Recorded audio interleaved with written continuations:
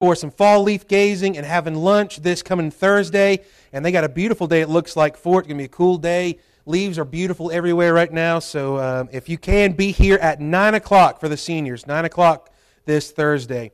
Then as well, revival meetings, October the 24th.